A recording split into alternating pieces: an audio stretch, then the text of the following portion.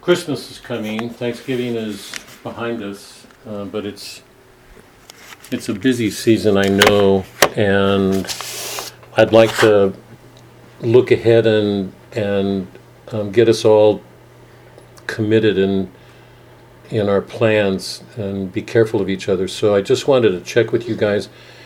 Next Monday is the 6th. Yeah, December 6th is next Monday. I'd like to start Matthew then, unless this presents a problem to anybody. If it does, I'd like you to speak up. We could go to the 13th. That's a week and a half before Christmas, but that cuts it a little bit close, and I know things get really busy. We can hold. We can. People want to go to the Advent. Yeah, there are activities here at Francis, I think, that night. So my recommendation, my suggestion is that we meet next week and start Scripture, and then not pick up again until we can meet the 3rd of January, the 10th.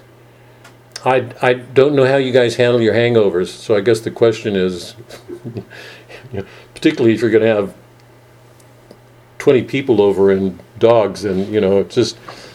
Would it be better to wait till the 10th, or what do you guys say? Tracy, what would you say? Meet on the 3rd or wait until the 10th? That gives everybody a little bit more breathing. I think I'm okay on the 3rd. Theoretically, we're cooking up some, maybe out of town or getting back, but I don't know. Okay, that's good. Mark, what about you? Can you put your audio on? Matters not to me. 3rd of the 10th is fine. So you're saying off 13th, 20th, 27th. I'm looking at the calendar right now. Right. And then back on either the 3rd or the 10th. Right. Okay. Fred, Francis, how are you guys? You've got large family burdens, I know. We're okay either the 3rd or the 10th. So, yeah. Did I hear you right? Though we're gonna start Matthew and then we're gonna quit for 3 weeks. Mm-hmm. No, we're not going to quit for a week. All of us during that interim are going to be reading Scripture.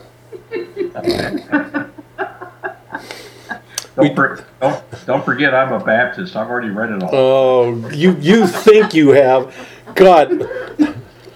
Among all the other things you can't talk with Baptists about, one of them is science. One of them is science.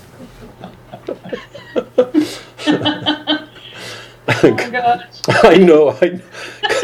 Will we miss each other when we're... Barbara, what do you say? What do you say? I'm okay for either the 3rd or the 10th. Then let's go for the 3rd. I mean, let's get back. It's Scripture. It's Scripture. Fred's going to help teach the class. Did you hear that, Fred? No problem. Hey, Bob, this is Julie. I thought it was going to be tonight, Matthew, so I'm going to get off. No. Listen, we're tying Chesterton up. It would be good for you to hear it. But I don't know anything about Chesterton. I haven't read him. All the more reason for staying on. But up to you. If you're uncomfortable, you go ahead. Are you going to click off or stay? I'll just see how it say. I mean, if I'm totally lost, then I'll get off. Okay. I think you won't be, but and if you do, I just want to say have a blessed Christmas. Have a good Christmas. Thank you. And if you don't stay to the end, have a good Christmas, and we'll see you first week of January. Okay. And just so everybody knows, we're doing Matthew and John in Revelation, and that's it. That's it, unless anybody wants to go back and do Hamlet or Lear. I think Tracy might be in favor of doing Lear again, but and I think I've told you before, one of the things that I want to do in that first meeting when we do Scripture is look at the opening of each of the 4 Gospels, because I was blown away when I looked at them in this context. So, but our focus will be Matthew. I'll have to break it down for you then. maybe 3 weeks, 4 weeks. See how we go together, okay? But 3 or 4 weeks on each of the Gospels, okay, will be our tentative plan. Is that it?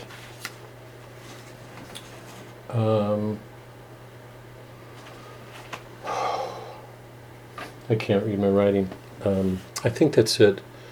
So, any prayer requests? We've got a number here, but any prayer requests going into next week? So next week, let's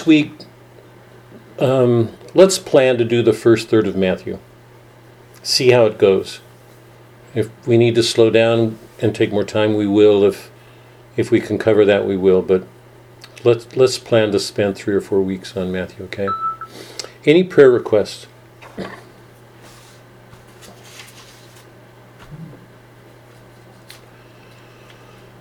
Okay, just so everybody knows, I'm going to include in our prayers tonight friends who were with us last night, a young couple that we're fond of and very, very serious. They wanted to talk about Trinity and in the context of diversity and unity in our country and how divisive diversity is. And but the young woman was looking at it in terms of the Trinity, and I was so proud of her that she would do something like that. I don't think enough Catholics look at the world in terms of eternal realities, the Trinity, the Incarnation. Sadly, we separate those. I hope this class has closed that gap, son. But anyway, she went in for a procedure. She and her husband have been trying to get pregnant for some time, and there have been complications. And so the procedure went well. She's going to meet with a doctor on Wednesday to see what to do about a polyp. And Karen saw us on Saturday, and she went in for a procedure today. Umbilical hernia. Yeah, an umbilical hernia. And it was a little bit strange for me. I mean, it just shows you what we don't know about each other, all of us. I have always been impressed with her as being a pretty tough woman. I think I've told you the story when we first met. It was years ago in a mass, and she happened to be in the pew, and maybe it was a sign of peace, I can't remember, or maybe exchanging greetings or something. But I shook her hand, and I rarely feel men, and handshakes are not small to me. I mean, I ask our grandchildren, the young boys, to give a pretty, I squeeze their hand, to give a pretty good handshake. Karen almost crushed my hand. She has just got one strong grip, and I've always thought of her as being really tough, but it was clear she was a little bit nervous about this procedure. So I hope it went well, and I'd like to include her in our prayers. So, okay? In the name of the Father, Son, Holy Spirit. Thank you again, Lord, for the gift of our life from you and for your presence through the day, most especially for the gift of yourself at the Mass and your words. This is the beginning of Advent. It's a little Lent, but it's a time of preparation and self-discipline. So I ask a special grace for all of us to take seriously fasting. You say that the two ways of dealing with our sins are prayer and fasting. And so I'd like to ask for a special grace for all of us to take seriously and not just do a fast. What's the matter with this?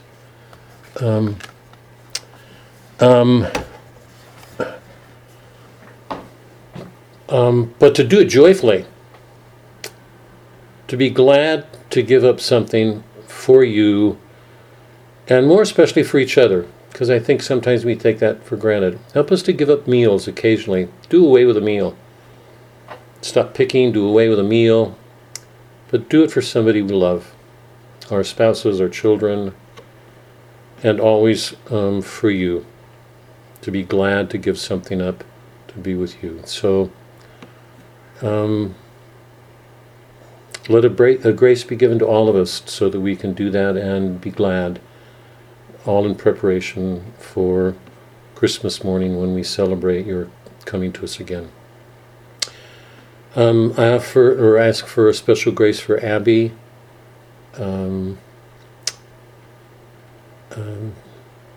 Help prepare her and let things go well in her meeting with the doctor on Wednesday. If it can be done, let she and Justin get pregnant again. And ask a special prayer also, a grace for Karen. Help her in her recovery from today's procedure. Let her heart be quiet. Surround her with your protection. Let nothing harmful come to her in this recovery. Help her to recover her strength and join us next week. And I ask for special prayers for all of those loved ones in our heart, particularly in our families, who are struggling with things, particularly at this time in Christmas time, because expectations are so high. Help us keep quiet hearts, be glad, no matter what's going on, trust in you. These are our prayers. We offer them in your name, Christ our Lord. Amen. Okay. Fourth section of Burnt Norton. I should have assigned this to you guys as homework. It's the shortest section, I think, in all the quartets, so it's funny to look at it, but I'm not going to even do a review. I just want to say that the part of the beauty in this, and I think most of you wouldn't appreciate this, you don't go to poetry the way I do, or maybe not yet, or Eliot was influenced by the French symbolists who had a knack for presenting an image. Listen to this very closely, everybody. For presenting an image in a way that implied a concept without making the concept clear. So instead of making a conceptual statement that we could grasp with our minds, they would present an image, but they do it in a poetic line with their music, so that line would resonate. It would be,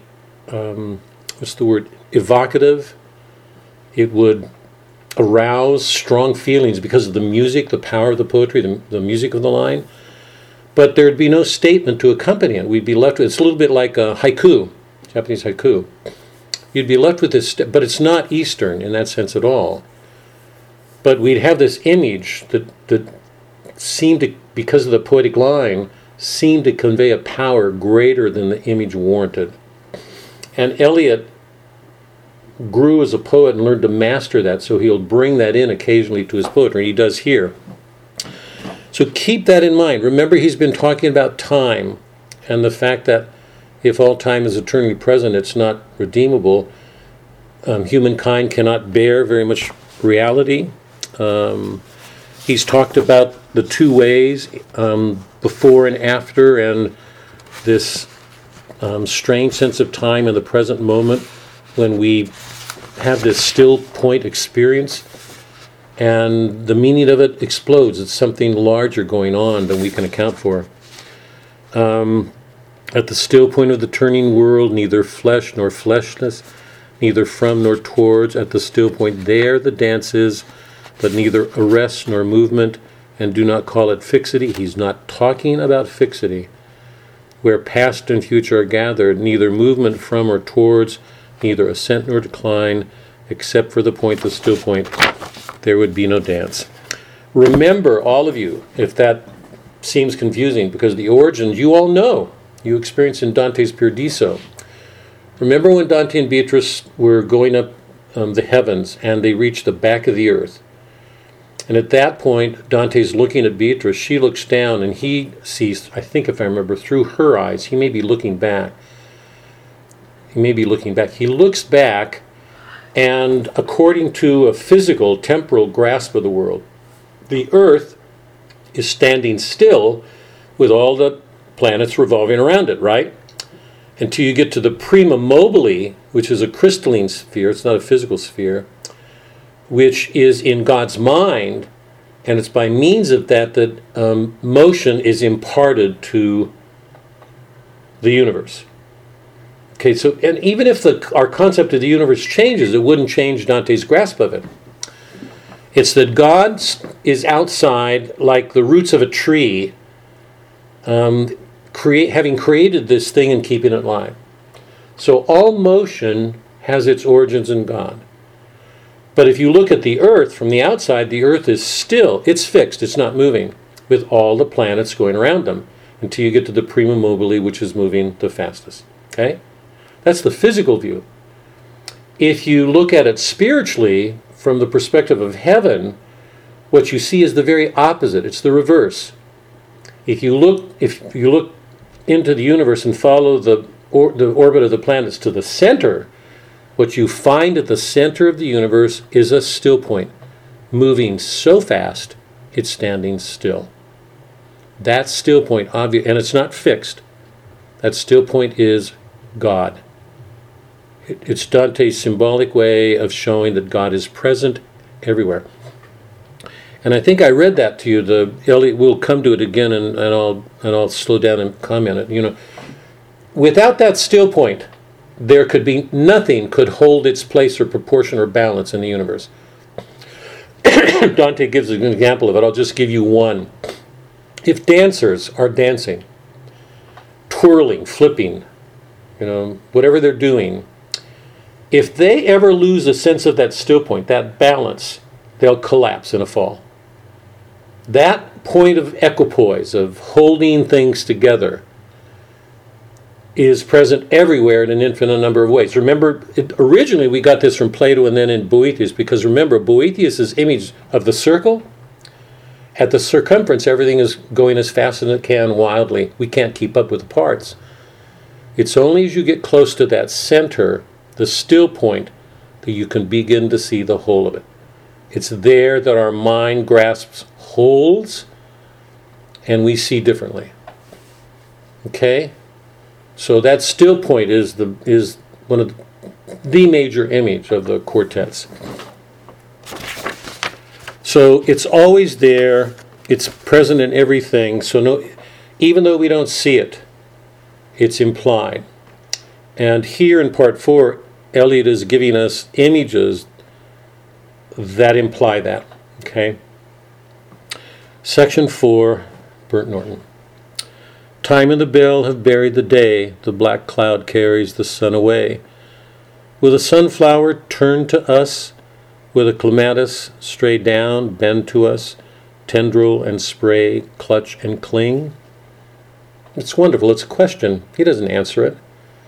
But the question is asking, is there an order to these things? I mean, you all know that a sunflower moves with the path of the sun because it's always moving towards light. So they're related in a dance. They're always together. So he's asking, will these things happen? I mean, he's raising a question. Will things collapse into chaos, or is there an order? Time of the bell. And notice the rhyme scheme. It's so much closer, and it's a way of giving a greater force to the line than the lines we've been reading, because none of them have rhymed this closely before. Time and the bell have buried the day, the black cloud carries the sun away. Will the sunflower turn to us? Will the clematis stray down, bend to us? Tendril and spray clutch and cling? Chill fingers of you be curled down on us, after the kingfisher's wing has answered light to light, and is silent. The light is still at the still point of the turning world.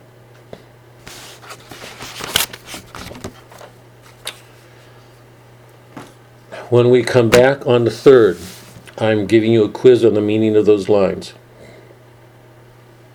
Actually, I'm not. I'm going to ask Tracy to explain them. I have With her love of art. Howard's book. You have what? Oh, Howard's book on, yeah. So I got this. Oh, then you haven't read Howard's book, because you've got to have your own. I want to hear, now I really do want to. His is not the definitive answer on Burton Norton. I've read it. And I think it's, by the way, I think it's actually good, but I'd still like to hear you, because I believe that you'd have something to say that Howard would enjoy on that. But I've got what to do with you guys, what to do. Okay, let's start. Okay. A couple of things before we begin. This is going to be a summary night. I have started to put together a whole list of quotes. I was going to start tonight reading passages from Chesterton just to pull together what to me are memorable quotes. They contain a principle, they go to a principle. I love them, reading him again after a long hiatus. Thanks. It was just a pleasure to read them again, and I wanted to put them together just for you to have. I'll put them online, but instead of going through the quotes, I think what I'd like to do is summarize the last couple of chapters and then go back to our question that I put to you last week, which is, what would happen at a practical level if any of us, if our church gave up its central dogmas, its key dogmas? Okay? That's where I want to go tonight. But I'd like to make a couple of general statements about Chesterton and then take some of the specific ideologies he took on back in 1919, 1920 when he wrote this book. One of the most important things to remember about Orthodoxy. Mark, are you still here? I don't have your picture. Yeah, dude. Okay. It should be on. Okay, good. Is it not there? I don't have I've got a circle. Do you guys have a picture, Mark? Yeah. Oh, Yes. okay. Yeah, something's going on with. One of the most important things to take away from this is that Christianity rests on a solid grasp of reason. What Chesterton does is show how rich, fecund reason is. Its explanatory powers, that it can open the world to us at a level of reason so that we can engage each other at that level. And it's a wonderful contribution to the Catholic faith, because in particularly in the way that he gives it, he says it's all in defense of the Apostles' Creed. This work shows better than any single work I know. I'm sure there are others that I don't know of, but it certainly shows better than any work I've ever read how compatible faith and reason are. He does nothing on the basis of faith. At one point in one of his arguments, he says that you can't reason if reason doesn't rest on something, because he makes it very clear that reason is capable of destroying itself. One of his great concerns is the skepticism of our age. It marks our age. It's a bad fault that people can do away with the mind. They can so doubt the mind that they want to destroy its powers. They can take their lives. Why live? Why reason? People can use reason to justify suicide.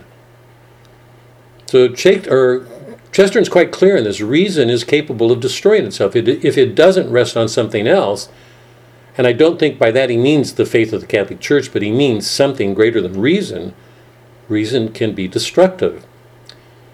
So he says that in the book, but at the same time, everything he does takes the form of a rational argument. He doesn't make an appeal to faith anywhere in the book. And he takes on every one of the major isms of the modern world.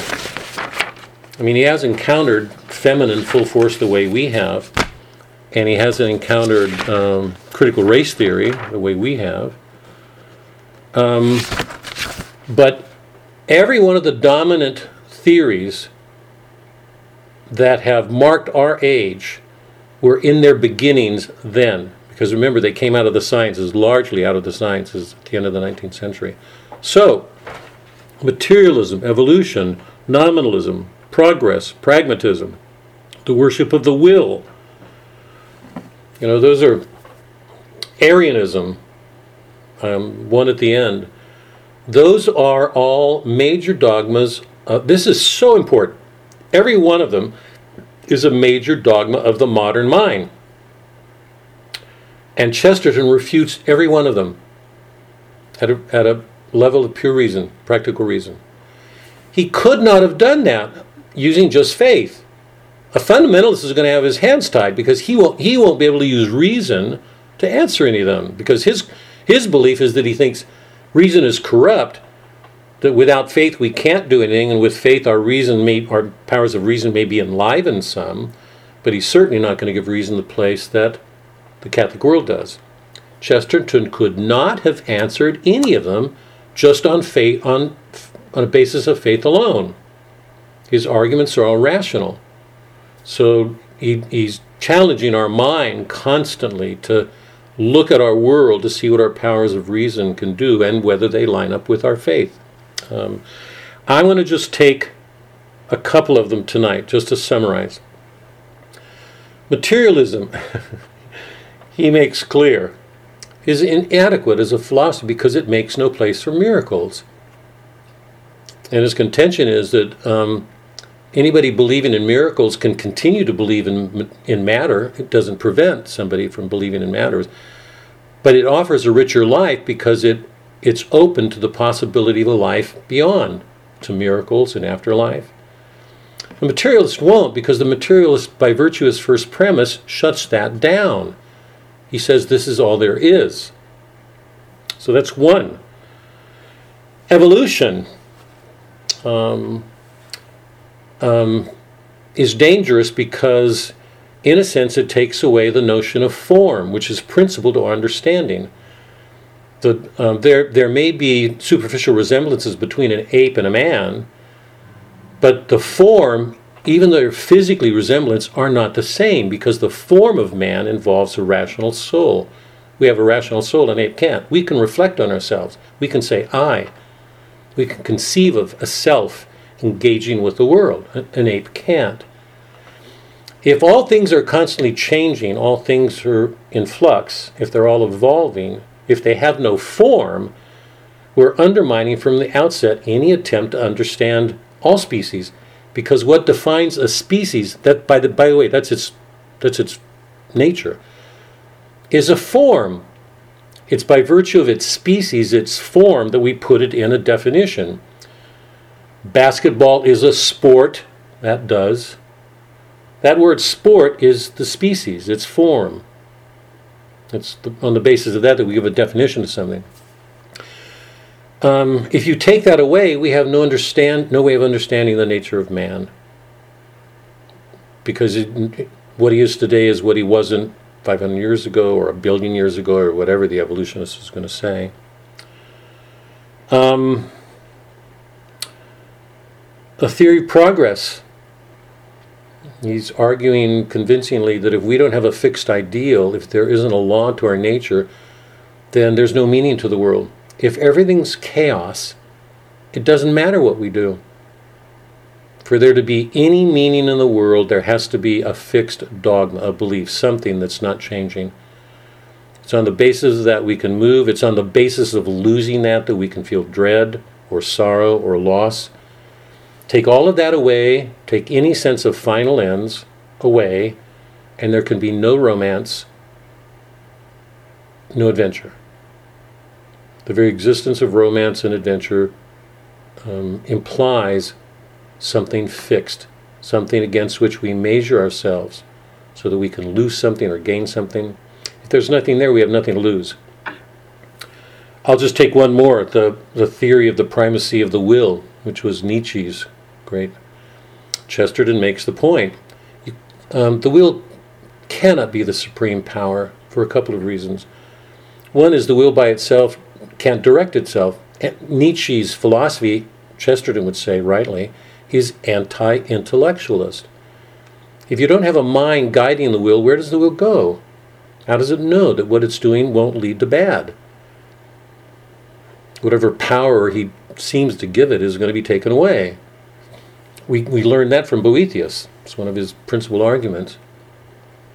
Equally important, to use the will means the minute you make a choice to do one thing, you eliminate all others. If I decide to marry Suzanne, it means I can't have a relationship with 1,000 other women. Or if we decide to have a child, it means we can't do other things. The will by its very nature is limiting.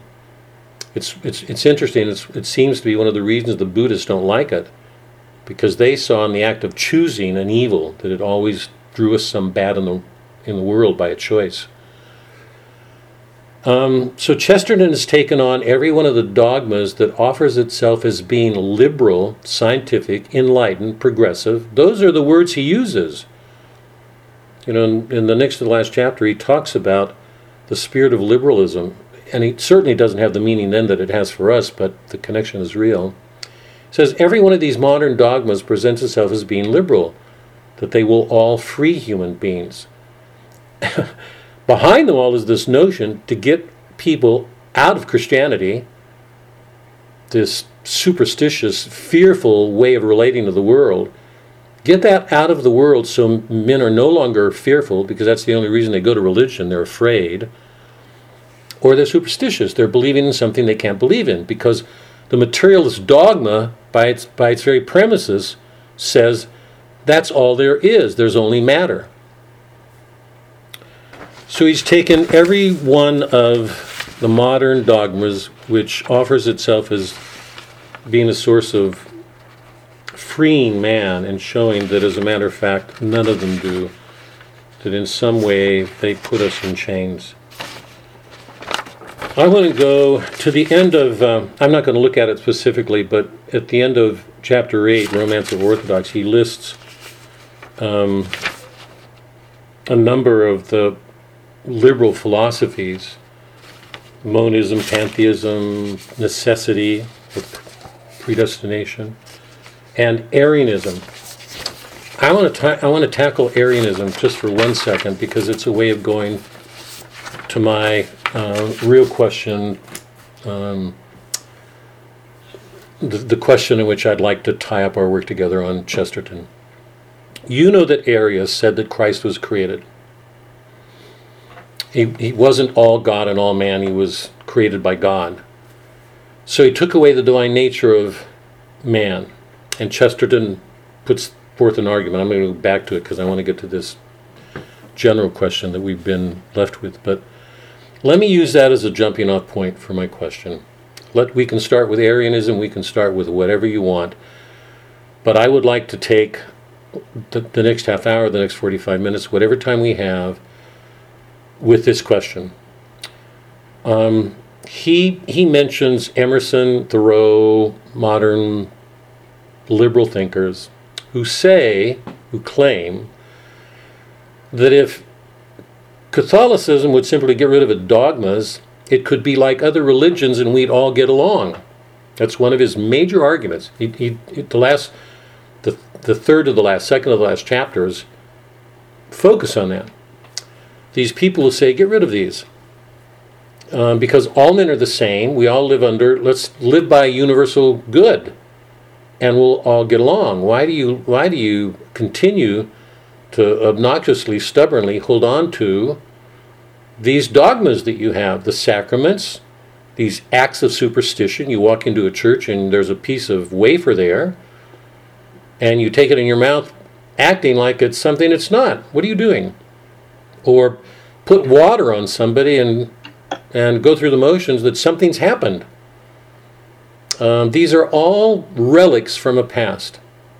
They're all observances, superstition observances. They're foolish. So we can take Arianism. We can start there, which basically means Christ is a human being. He's a buddy.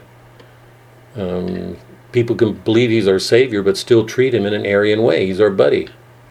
He's I can't remember the words in the Mass. I meant to write them down, but they just jumped out at me. During the act of consecration, there's this phrase of the glory. I'm not going to get it. The glory and the light of the heavens in Christ. That in Him is the splendor of everything. You would have gotten it from Dante, because I remember making such a point of it. It was so important. It seems to me one of the things we can't miss. I asked this question when we did Dante. Why did not Christ greet Dante in the earthly paradise? Why was Beatrice the one who met him? For goodness sake. He's gone through he went through purgatory. He's on his way to heaven. Why isn't Christ there to greet him? Why does Beatrice greet him and go through the heavens, that long journey, before he finally gets to his vision of God, the Trinity? And the answer I offered was because it was only in going through the entire heavens that we understand the splendor of the Logos, that Christ carried within him this divine nature, and there's a danger in just reducing him to man. He's both fully God, fully man. And if he's fully God, and he's the Word, the Logos, he carries the splendor, the glory of everything, the whole universe. To make him a man and take that away is to reduce him to something he's not. So, you can take Arianism, you can take, let me name a couple: the Incarnation, the Trinity, the indwelling, the perichoresis, the indwelling of people, the Immaculate Conception, virgin birth. Take any of them. The question that I'm asking right now, let's start at the center with Christ, with Arianism, with the Incarnation. If we take away, so Emerson's view was not Trinitarian. Emerson, one of the great reformers in the New England world, in the modern world, he really is in threshold. In fact, he helps open the door in the modern world. He's Unitarian. He turns away and says, "There's only one. Let's all be one. Let's be united. Let's get rid of these differences because they're in the way." So let's take the Incarnation. If we do away with the Incarnation, what are the practical implications? What would be the practical implications of that for our lives? Would it make any difference in the way we lived our lives? What's your response? I'd like to take several of the mysteries, the Incarnation, the Trinity. We can go anywhere you want. The resurrection, the Annunciation, the virgin birth, whatever. But let's start with that, the Incarnation, because that goes right to the heart of most of our lives. Take away the dogma that Christ is both God, and fully man. And so become a Unitarian for a moment. He's man. What would the practical implications of that be for human beings? What difference does it make? There's lots of people who are saying, get rid of it, it's in the way. Tracy. Well, I think Chesterton brings this up, and I think he's saying that, I don't know exactly what he's saying, but I picked up that there would be, that the Unitarian, like the one leads to or opens up the door to cruelty. Why? Well, see, that's the part I don't understand.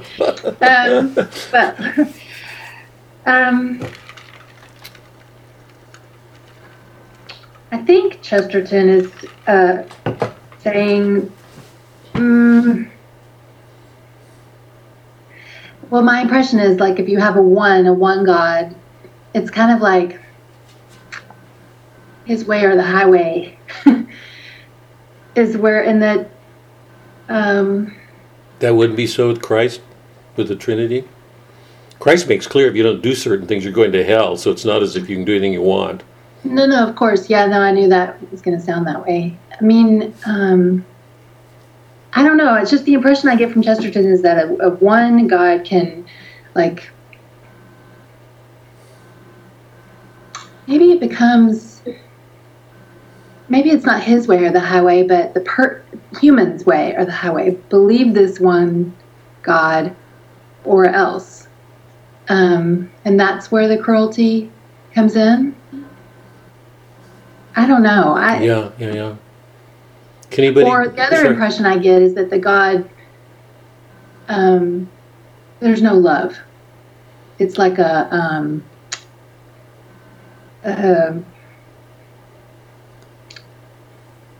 relationship of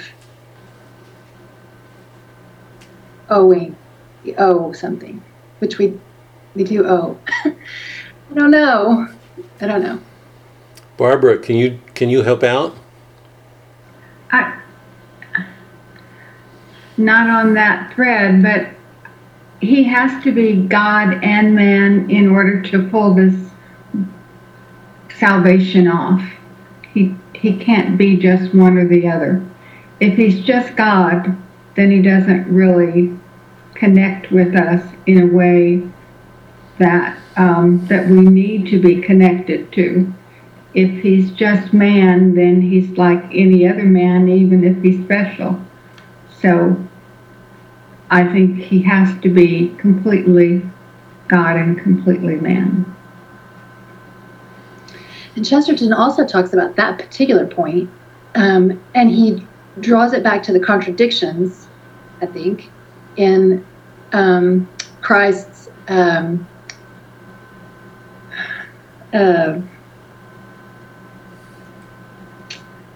language is what I want to say, but that's not quite right.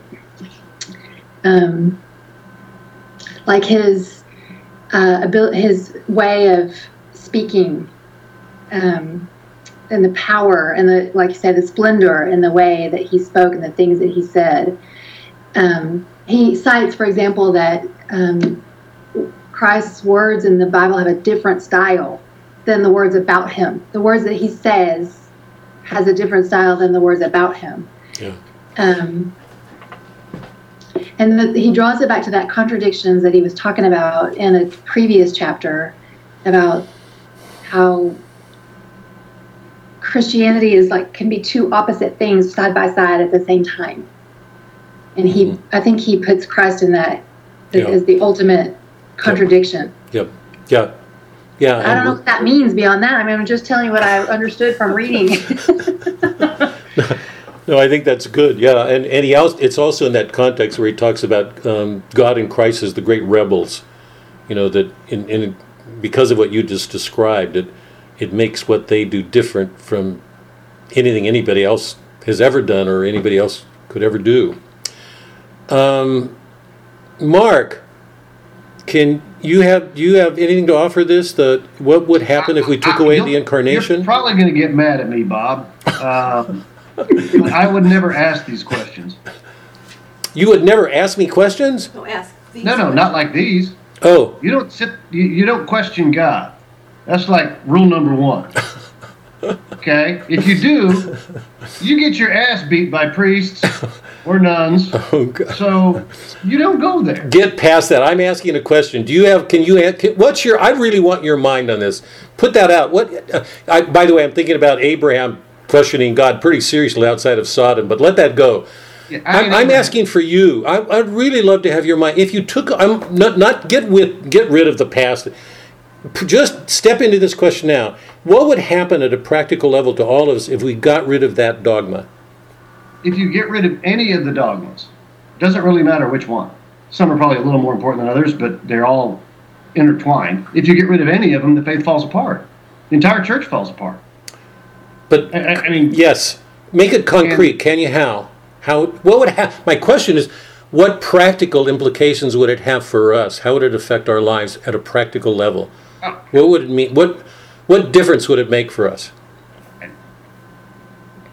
I can't speak for anybody but me. I mean, if what I see happening within the Vatican right now, let's say, that they're trying to just destroy a lot of things, you're going to see a whole lot of people leave the church.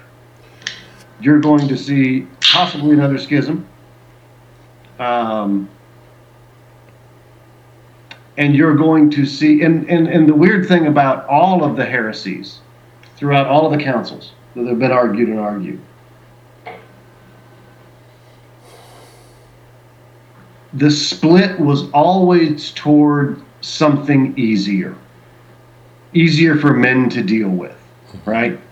Mm-hmm. Because nobody, and especially I guess now in a modern world, being an American, right? I'm an American, I'm the best there is, I ain't answering to nobody, right? Mm-hmm. Okay, that only gets you so far. When you die and you stand before the Lord and you give an account of your life and you are judged, the answer is black and white. It's heaven or hell. Have a nice day. Right? There isn't any... Purgatory is kind of heaven, I consider, right? But there is no reasoning. There is no arguing. There is no discussion. You're not going to, talk God out of it. Right? You get what you earn. And that's all there is to it. And people don't want to deal with that. I think on a human, we want to be in control of our own destiny. We want to be in control of how I feel and what is morally and ethically right for me, mm-hmm. no matter what, no matter right. whom else. Right. And I think every one of the heresies, when you start to break them down, it's man shifting to something that's easier for them to deal with. They don't want to say, well, God made it hard. I really don't want to be that. I want to be in charge of that. Or I disagree for whatever, whatever reason they want to disagree. Yeah. But it's making it easier on themselves. Right, it's one. Anybody who tries to put words in God's mouth, well, God would do this. I hate the phrase, "What would Jesus do?" I hate that phrase because how dare you try and think what Christ would do? Well, we see him doing a lot. I mean, we can. Let me follow. Let me, if I can, follow up with that, Mark, because I agree with what you're saying. But I want to try to enlarge it some. It doesn't just make it easier for men in the sense that it makes it easier for our wills. It makes it easier for our minds. If you look at the major heresies along the lines that Mark's saying, every one of them is a rationalization away from a mystery. And I want to try to be fair to people here. And I hope that's clear because we already see it in so much of what Christ does with the disciples. So it should be no mystery to us. I mean, you can look at the doctrines coming out of the Reformation from Calvin and Luther. They're rationalizations. What they do is take us farther away from a mystery. And it shouldn't surprise us. If you look at a number of the scenes with Christ when he's with the disciples are going to show us a sign. He just performed the miracle of feeding the 5,000. And and they're asking for a sign. A miracle just took place. Repeatedly, they do that a number of times. They keep asking questions that push Christ in the direction of a rationalization, something their minds can grasp onto. And let me go even to the heart of it. In the Copernican temple, a year before the end, when he's with the disciples doing the bread of life discourse, and he's saying, I am the bread of life. Unless you eat of me, unless you drink. I mean, that's central to the Eucharist.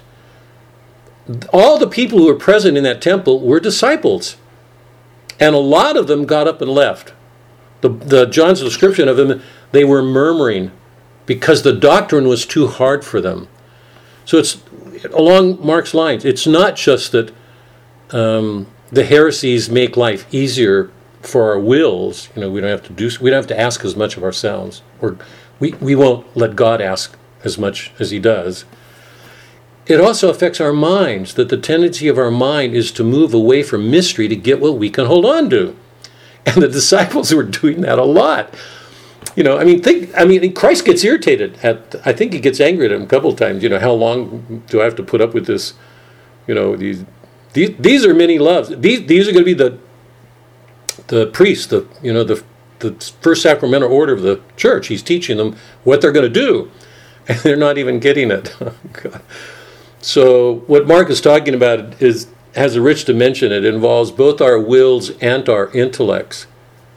Every heresy moves us in the direction of something we can more easily grasp and, in his terms, have control of with our mind.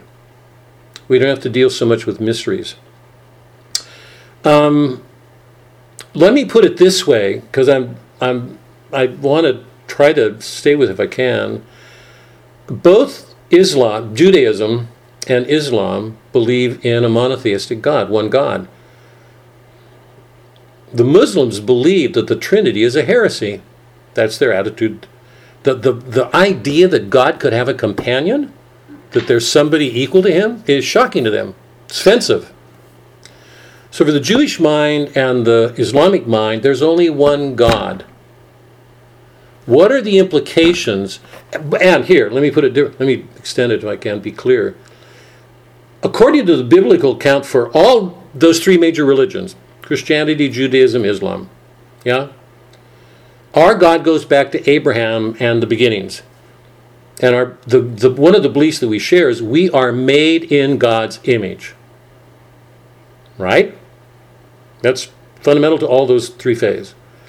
What's the difference believing in one God, as the Jews do and the Muslims, and in a Trinity, one God, three persons? What difference would that make in living our lives is where I want to get there. Somebody get us down to a nitty-gritty practical level here of the way it would affect our action. Francis, I've lost your picture. Are you guys still with us? Yes, we're still here. Do you guys want to jump in on this? Well, I think I mentioned this the last time we were together, but to me, the incarnation, the God made flesh, the Christ was both fully human, fully divine. For me, at least personally, is probably the most important dogma of our faith, because if you take the fall as being real, if Christ were fully human and not divine, then I don't know that we would really ever believe that our sins have been forgiven. If some human just died on the cross, well, how do we translate that to the fact that God has forgiven us for the fall? If he is fully divine, he can't die on the cross. You can't kill God. So what did all that really mean? But the fact that he, and I think we've mentioned this many times before, a human by themselves is incapable of forgiving our sin against God. I mean, we don't have that ability. I mean, who are we to presume that we've been forgiven if God isn't part of that element? So for me, the fact that Christ is fully human and fully divine and died on a cross for our sins is the only way that it would have ever convinced me personally that, my sins were forgiven. I mean, I think that is the most fundamental aspect of our Catholic faith. And, as a Baptist, I have to admit, I struggled with the concept of the Trinity for a while, because you grow up Baptist, there is, one God, and then there's the Son. But I get it in the sense that what we are seeing in the Trinity is different reflections of God, that they're different and yet still one God.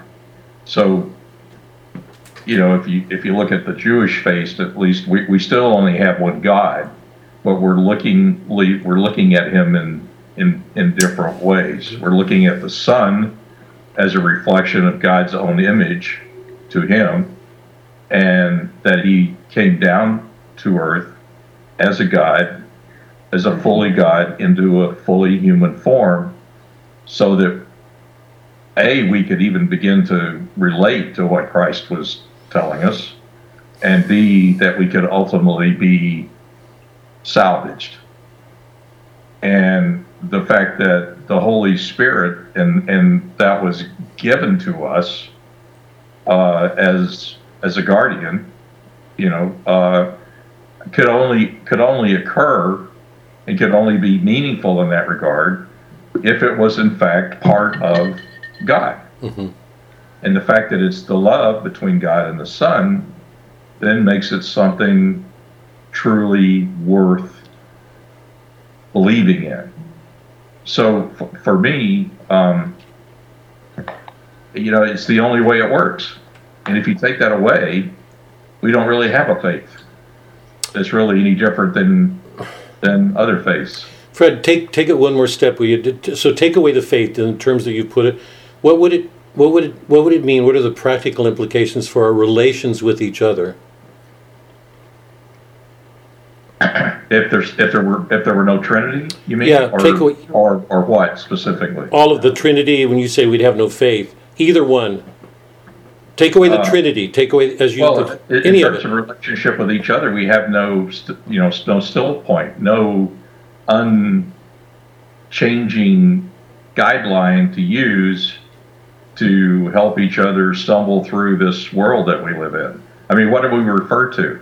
If you're just out there and there's no Trinity, there's no Christ that was once fully human and fully divine, then how do we relate to each other in terms of right and wrong, of an ultimate belief that this world is not our final destination?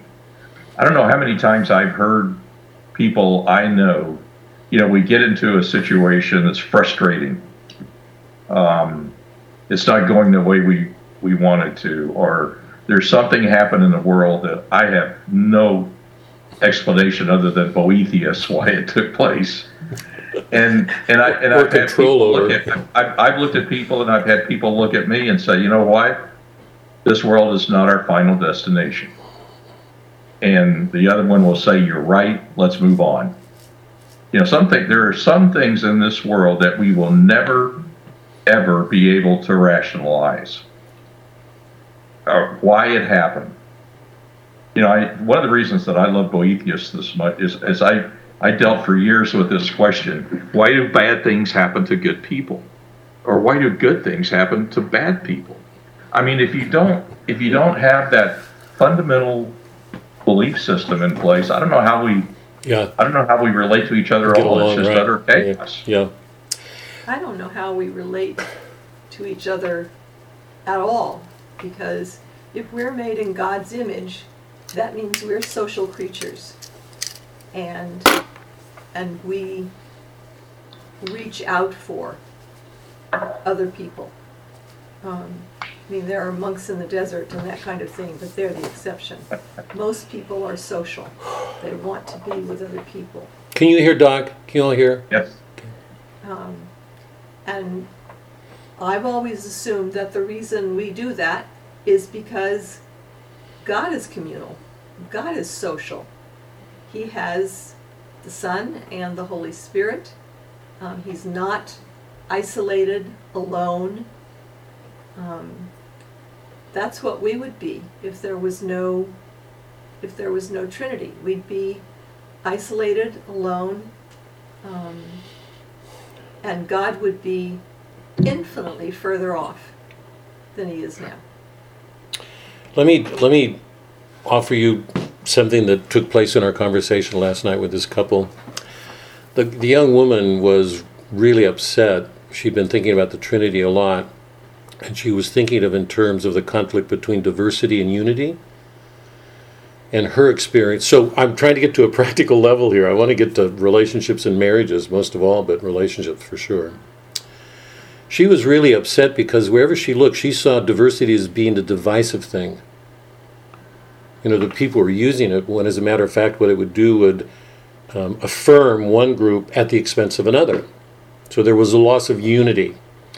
So the whole question came down to how do we How do we deal with this tension between unity on the one hand? Because if everything's just unity, everybody's made the same.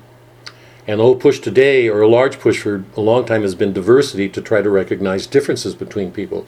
The danger of doing that is that you can separate people and they can affirm their own identity at the expense of other people. That's been a serious political problem for a long time. I believe we're at a crisis with it right now myself. But anyway, we were talking about the Trinity, and I laid out Thomas's understanding of the Trinity. You guys have heard it from me before, but let me just go through it as briefly as I can, because I want to get to a practical level. Remember, according to Thomas and the teachings, traditional teachings of the Catholic Church, when God conceives of himself, he conceives as an idea, an image of himself. It's not something created apart from him, it's begotten in the sense that it's one with him. So it perfectly shares his nature. He's all God, one, unbegotten, right? He didn't have a beginning like a made thing. So his conception of himself is his Son, begotten. The Son is the image of the Father. In me you see all of that.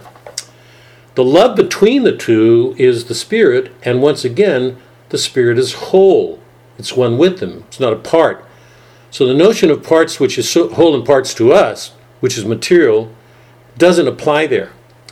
And Thomas makes the argument, rightly I think, that in the Trinity, one is not less than two, and two is not more than one, right? Because the Son is perfectly one with the Father. He's whole.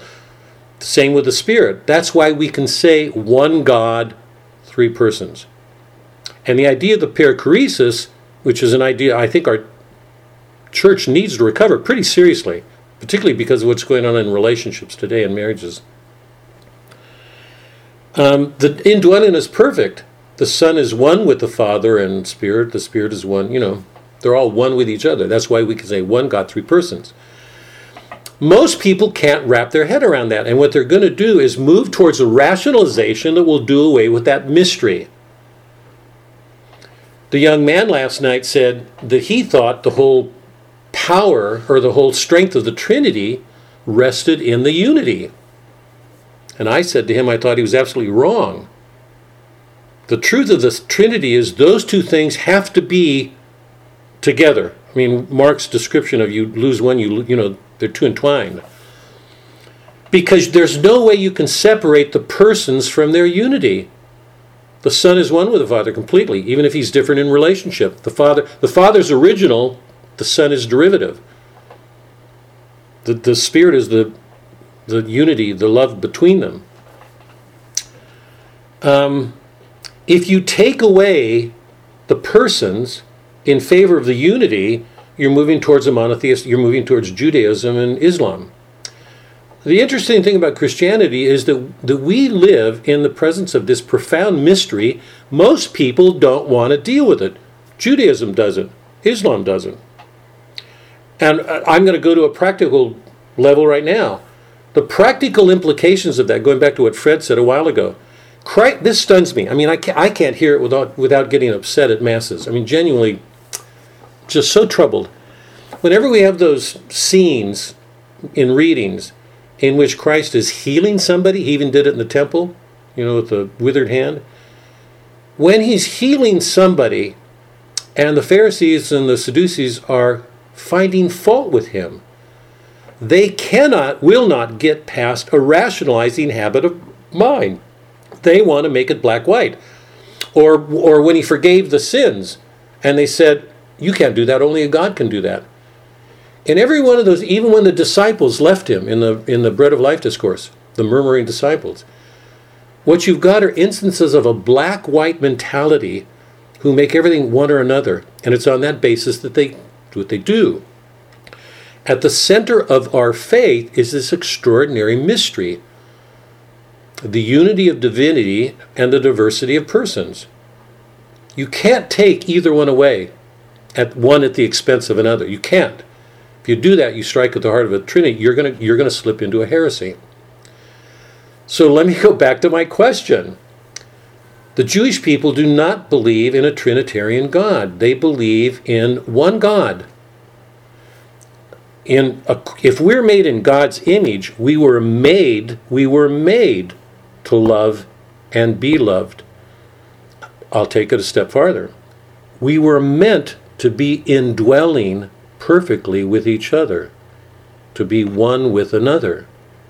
That's our God, the perichoresis, the indwelling of people. That means to indwell, if I can get dark here for a minute, that means to perfectly indwell with another, means risking taking into ourselves all those things about another person we don't like. That's why the Catholic Church holds us to our vows, because the whole effort to do that is very, very hard.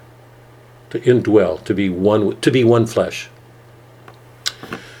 The Jewish people don't believe in the Trinity, neither do the Islamic people. What are the implications of that for the way they live out their lives, the way they relate to each other?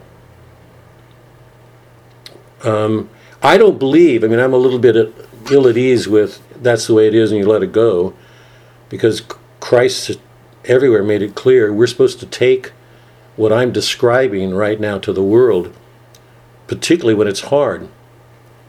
He was never, until the very end, he was never not engaging people. He was using his powers of reason to make arguments, to explain, to critique, to tell stories, to help people see.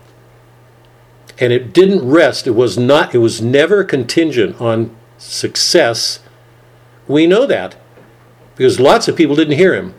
As a matter of, the story is in his own town. He went to his own town and he could do no miracles there because everybody thought he was nothing more than Mary and Joseph's son. So how open people were was not a small thing. But his whole effort was to go to the work, take a cross while he went out to bear people. And he asked us to do the same.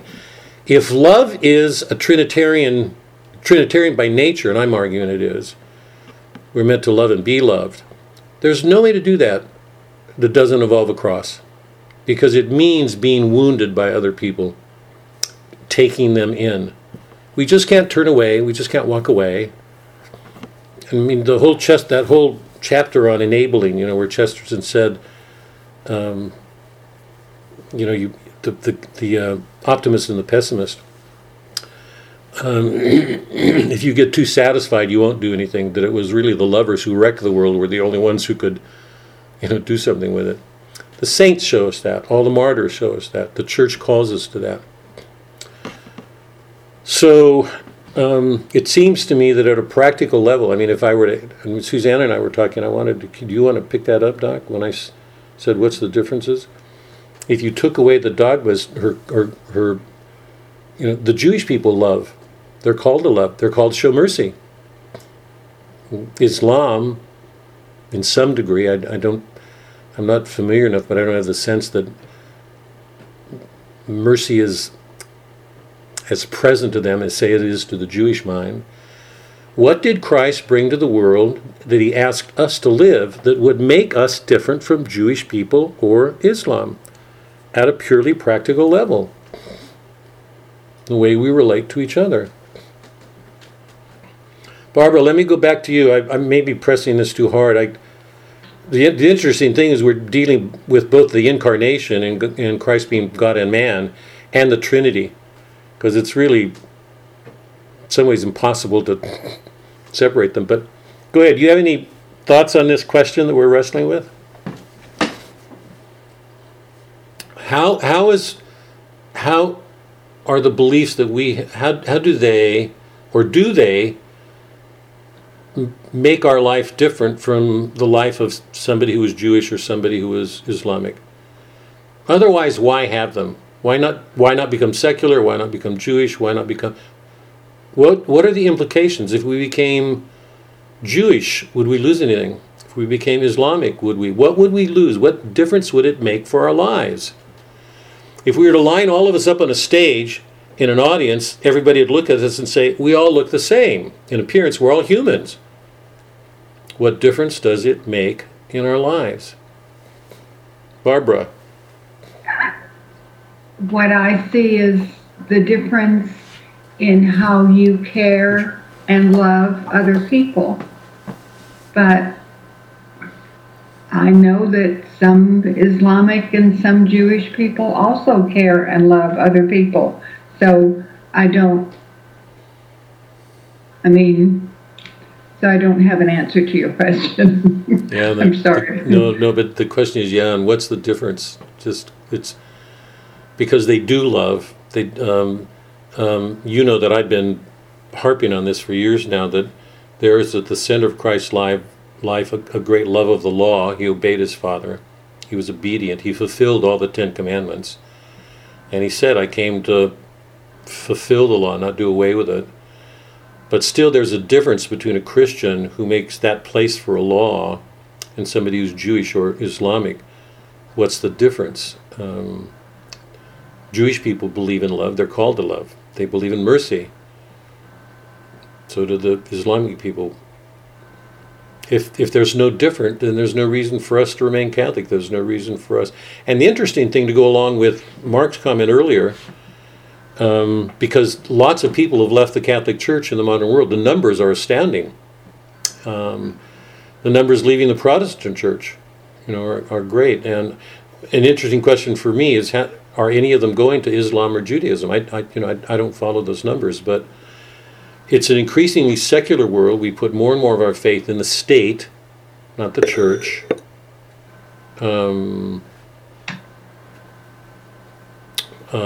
Why not give up our faith and go to, if there's no difference, there's no reason for us not to become Islamic or Jewish or secular. What's the difference? Well, it's hard to talk about Judaism or Islam because we aren't those things. So, but to say, okay, we do have a different belief, so what does that give us? So the things I've written down,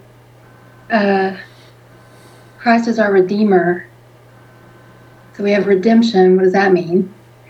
And good. Chesterton, in his whole last chapter, was talking. He ends his book on Christ's joy. And his mirth, and joy, but his mirth. Yeah. Which I had to look up. And he. Wait. By the way, on that note, sorry. I want you to stay.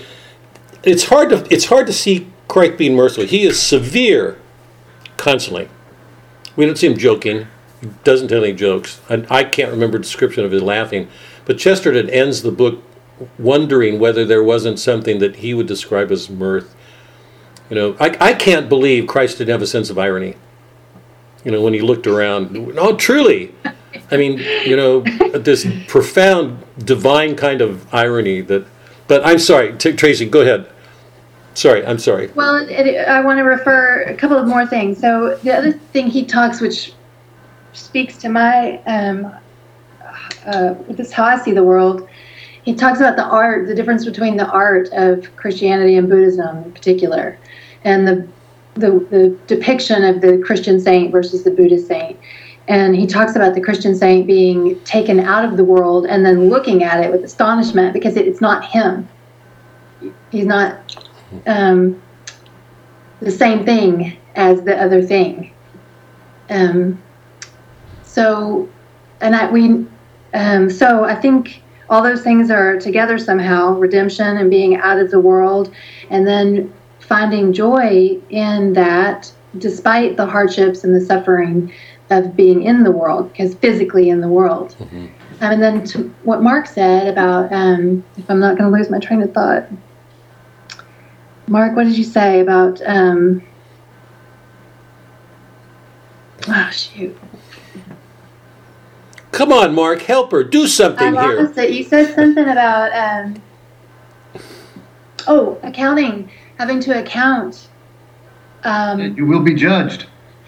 Having to account for your life, and in relationship to what Fred is saying about being forgiven. So if you're forgiven for a sin, how does that go together with being redeemed and accounting? because the sin is gone. Like the Lord pushes it away. Hell's not empty. As far as the A lot of people who think they're forgiven. That's not an answer. Answer Tracy's question. And that's not answer Tracy's question. That's a good question.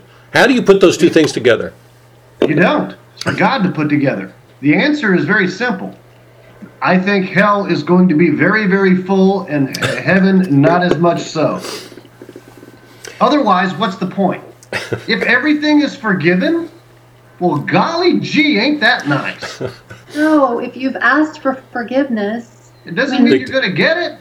That's up to God. Whoa, hold on. Well, Tracy, what's your response? No, you cannot sit there and say God is always going to forgive. okay, well, what is You redemption? don't know. I don't know. Then how can you say that? Because you're saying you can't say that. How can you believe anything else? I've got an answer, but Tracy, go ahead. Well, if Christ is our Redeemer, what does redemption mean?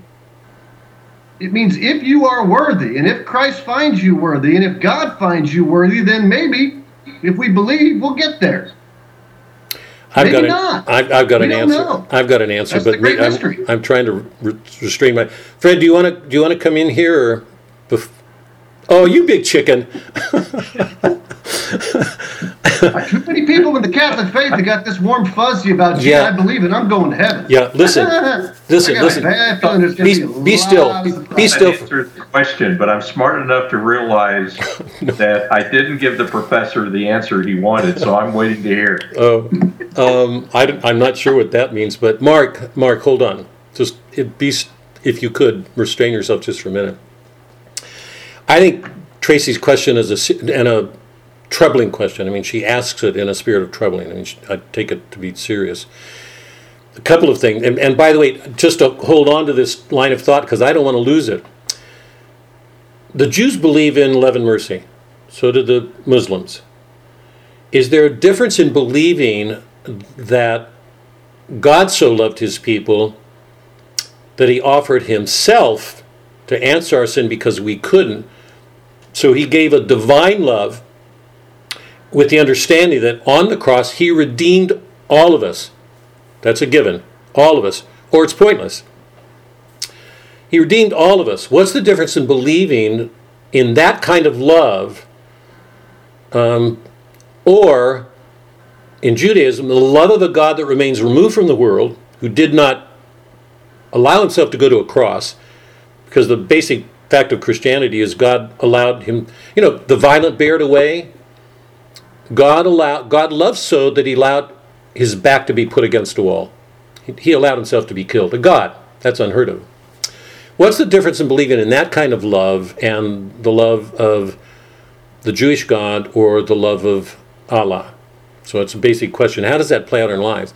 But let me take up Tracy's question and Mark's response. The dying on the cross was either for all of us or it was for nobody. It couldn't have been just a singular act. But repeatedly, over and over and over again, Christ makes clear, he says it again, to the stewards, to the guy who did nothing, go in until you pay the last farthing. He said to another, go where there's going to be fire. He sent a guy to hell. Repeatedly, he's sending people to hell. So if I can use that as the starting point, Tracy, because it's, you're dealing with this question of a God who's our Redeemer and a God to whom we have to be accountable. And you said, I thought you said when Mark jumped in, or you were going to say, the condition is if we ask for it. Because Christ, and the church makes it clear, we begin every Mass with an act of contrition. We know from the letters, it's a condition. We know from the Gospels, as a matter of fact, it's in John. I think it's in John, when he says, if somebody can sin against you 7 times, let them come 77 times. Let them come 70 times in a day. You're still asked to forgive them. But he said, if they come and ask for forgiveness, forgive them. So it seems to me, however vague that is, ultimately, we know that the ultimate decision is not in our. We can't damn a person. We know that God does. But we know that much, that it's really important for us to ask for forgiveness. That's why we go to confession. That's why we begin Masses. And that's why we go to each other in a spirit of contrition and ask forgiveness from each other, and why we get pardon. When we do something wrong, or somebody does something wrong to us, we work on that. We don't. When a murderer commits a murder, we just don't. We should not send him out on the street again, saying, "I forgive you," because and this was fundamental to Dostoevsky, fundamental to the brothers. It was at the heart of everything Zosima did. Will sending a man to jail change his heart? Zosima's answer to that is no. The state just can't force you to change, but does that mean you take away punishments? It was one of the, So one of the problems we're left with in Christianity is fulfilling the law in love, to bring law and love together. The guy who comes in the wedding feast, Christ sends to hell. What does that garment mean? I'm going to give you my reading. You all can disagree with me.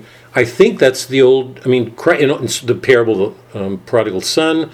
So many of his parables are setting the law or the old covenant against the new. And he's showing that there's take the prodigal son. The son who stayed home is the old covenant. The young guy blew everything, but he came home and acknowledged his fault. He wanted to come. He wasn't stubborn, staying away. So at least one of the things that we know biblically is that when people approach Christ, that's why the sacrament of confession for the Catholic Church is so important. It gives us an opening to say, "I'm sorry, forgive me." Because we just don't stubbornly hold on to our sins as if it doesn't matter. Because if that's what we bring to Christ, we've got all the episodes showing what's likely to happen with that. So there's a danger within Christianity to just say, "Oh, I love you," and as Mark says, and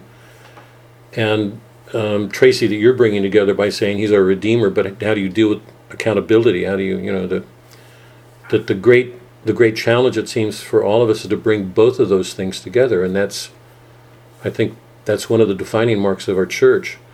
But you guys go ahead and jump in on this, or wherever you want. My question is, we believe in a God who loved us so much that he sent his son, and he did it to fulfill the law, to answer an injustice against his Father. The crucifixion either answers that injustice or it's meaningless. But what he does is bring to that a love that none of us could. It's a divine love. And Christ asked us to bring that to everything we do. So I don't see our faith saying, just say I love and that's it, because that isn't what we see in Christ, or being compassionate, that's it, or it seems to me it's much harder than that. It's bringing those two things together, and my question is, why not go to Islam, Judaism? Because they've got a law, they believe in love, they believe in mercy. What's the difference in having a God who was divine take on our nature and do what he did? And it just wasn't the cross, it was his whole life, everything he did.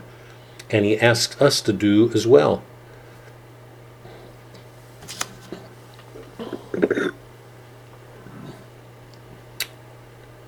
It says that he makes us adopted, Christ's act, passion, makes us adopted sons and daughters. Mm-hmm. We come from the Trinity, we're going back to the Trinity. He says in our reading on Sunday, he says all these signs, and of course St. Faustina has a vision of what we'll see as well, which is pretty, like it says here, that men will die of fright in anticipation of what is coming upon the earth, and the visions that we get are truly terrifying. But he says, when these things begin to happen, stand erect and hold your heads high, for your deliverance is near at hand. So in the face of, and I don't know if you guys have read, Pope Francis talked about it, the Lord of the World. Is that right? Lord of the World. Robert Hugh Benson wrote it in the 30s, I think. He was a priest. And it's about kind of the end of time. And all these things, that Chesterton is talking about in the 1920s, it's like they come to their full fruition. So it sounds a lot like the time we're living in now. Yeah. And these signs come. And so I don't know. I mean, what I'm trying to say is, again, it's through Christ that we can stand erect and hold our heads high. Can Jews or Muslims? I don't know what I don't know. Tracy, let me ask you this. Let me ask you this question. If I remember the readings, and you've got them. I don't have them in front of me, but if I remember, I think Christ. I loved it because it was just good to read. If those moments come, stand erect. If I remember, he used the word blameless.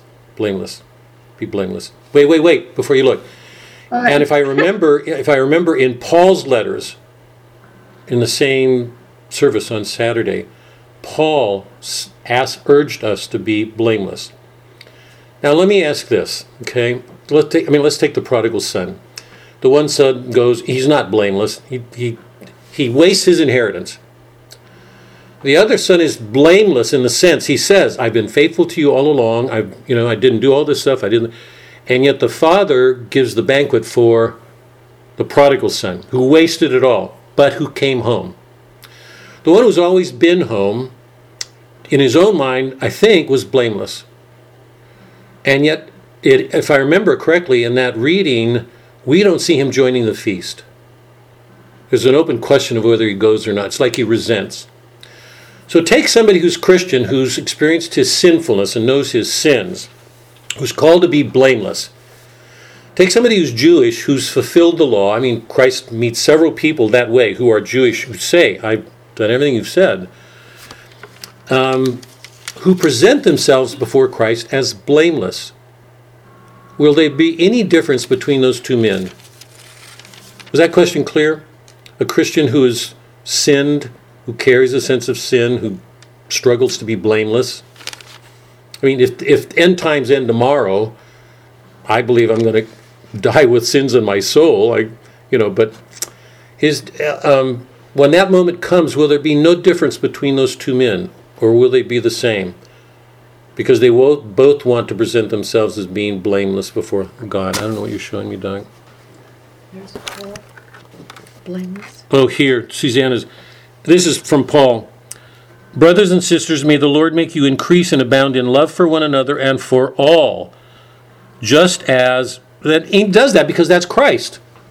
He brought it for everybody. Even if people refused him, he still brought it. And it's clear that there was a danger if they did refuse him. He makes that clear because he repeatedly tosses people out. For all, just as we have for you, so as to strengthen your hearts to be blameless in holiness before our God and Father at the coming of our Lord Jesus Christ with the holy ones. So, Tracy, how would you answer that if somebody was Christian? If the end times came now, I mean, the signs of being are awful, and they're awful right now. I mean, what's being described is pretty close to what's going on. We don't know when end times, it may come in our grandchildren, it may not come for 2 centuries, who knows. But if a Christian appeared before Christ with his readings, with his efforts to do what Christ asked and Paul, and somebody Jewish came who thought of himself as being blameless, would you see the two men as being the same or different? If different, how? I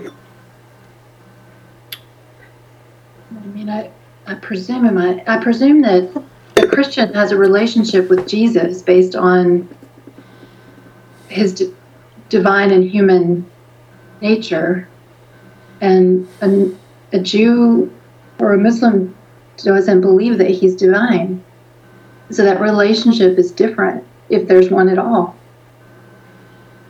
I mean, that's all I know to say about that. Fred, can you offer your thoughts on this?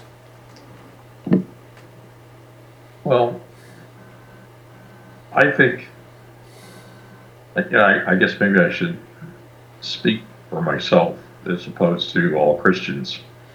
But I think and who knows what you're going to think, right? I mean, it's got to be an awesome thing. So I may be just having trouble standing up, much less thinking anything. But my first thought's going to be, yes, we were right. My grandmother and my great grandmother, were, all those things they told me all those years, they were right. Hallelujah. But I'm not going to stand there. I'm going to. That's just crazy. I think you would stand there and you would be in awe, probably a little afraid, but extremely hopeful that all those things that you fundamentally grew up on and believed were real and tried to live. But I'm not going to stand there and think I'm blameless. I'm going to sit there and say, man, I hope you were listening to all those prayers when I was confessing all those sins. So, I mean, the fact that anybody could actually, what? If you don't believe in Christ, which neither of those religions do, other than maybe a prophet or a better than normal human being, but if you don't believe that divinity part, it can't be the same experience, right? I mean, if you think you can stand there blameless because you follow the law, well, good luck, Charlie. I think there's humility. I think there's a humility there. Maybe that's the best way to approach it. I think there's a humility there that the Christian would feel that maybe one of the others would not. Or a depth of humility. Yeah. When I think about the... that's all I've got. Yeah. Well, I don't believe that, but the Hasidic Jews who try to live their Orthodox belief more than let's say a Reformed or a modern Jew, deeply believe in humility. Let me go back again to the Trinity, because they don't believe in a Trinity. We believe in an indwelling of persons, right? That the Son is one completely with the Father, not part of. He's one. So is the Spirit. The Spirit is an advocate. I mean, Christ said he sent him as a condemner to accuse us, to reveal our souls, to show us, to assuage, to comfort. But the Spirit, this is so amazing. You can't miss, in a sense, God in the Old Testament. I mean, he's in the garden, walking around asking Adam and Eve where they are, and Christ was here.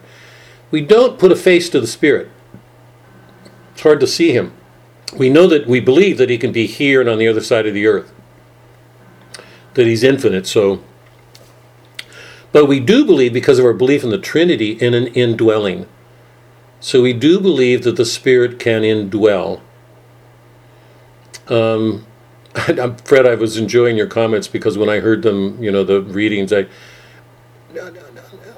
I just think most of us long to be blameless, to really do that, to put our sins away. And I myself think there's a fundamental difference between somebody who tries to do that and fails, who just keeps going, and somebody who thinks he's on top of it, and if he believes in Christ, it's over and he's saved. And we see that difference in the temple, in the one guy who's a sinner, and the other guy who's priding himself because he thinks he's blameless. Christ critiques that everywhere, and he makes it pretty clear the dangers for us in thinking, we're that, and yet to Tracy's point, we're asked to do that, to struggle to be blameless. And it seems to me it's impossible to do that without humility or going to a cross, because that's at the center. If we're not putting ourselves away, absolutely, in those moments, whatever they are, whatever the conflict or trial or tension, then it's hard for me to see us doing what Christ has asked, to pull this tension together that Tracy was struggling with. So I couldn't agree more. But The only point I wanted to make here is that if we do believe in the indwelling of the Trinity, we also believe that the Spirit can indwell in us. Remember when we did Dante? Dante's famous, or at least for me, that famous line at the top of the Purgatorio, when Dante was setting the types of poetry out, that was not a small thing for me. I remember critiquing it. The Platonic on one side, the pornographic on the other, and Dante in the mean, and saying, I follow what the Spirit dictates to me. How many people live their lives trying to follow the Spirit? And that the Spirit of Christ.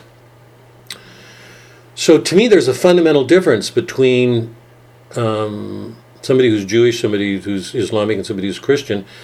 They all can appear to live up to the law outwardly. The real question is inwardly, how are they living? What are they doing? What's going on there? And God will be the judge of that. We can't. All we can do is, I think Fred's word was right on. All we can do is continue to do what we do as much in humility. I also think in severity. I'm going back to Chesterton when he says, if you're going to reform Pimlico, you can't. Remember, when you love somebody for a reason, and that reason's gone, your love's gone. It's only when we love somebody when we don't have a reason that we can ever do the things we need to do with each other. That's a radical position, and it's frightening because it's mysterious. We're not going to find a way into that in the world, because the world will give us all sorts of other ways. But the way of Christ is not that way. And Chesterton at least Chesterton, as one person, makes that clear over and again, but particularly in that chapter. The Spirit can inbreathe, so that even if you line 20 people up and they all look like they've conformed to the law, have they? Will they be judged on that? What goes on inside of a person, and how does that reflect in his life? And I'm going to say it does reflect.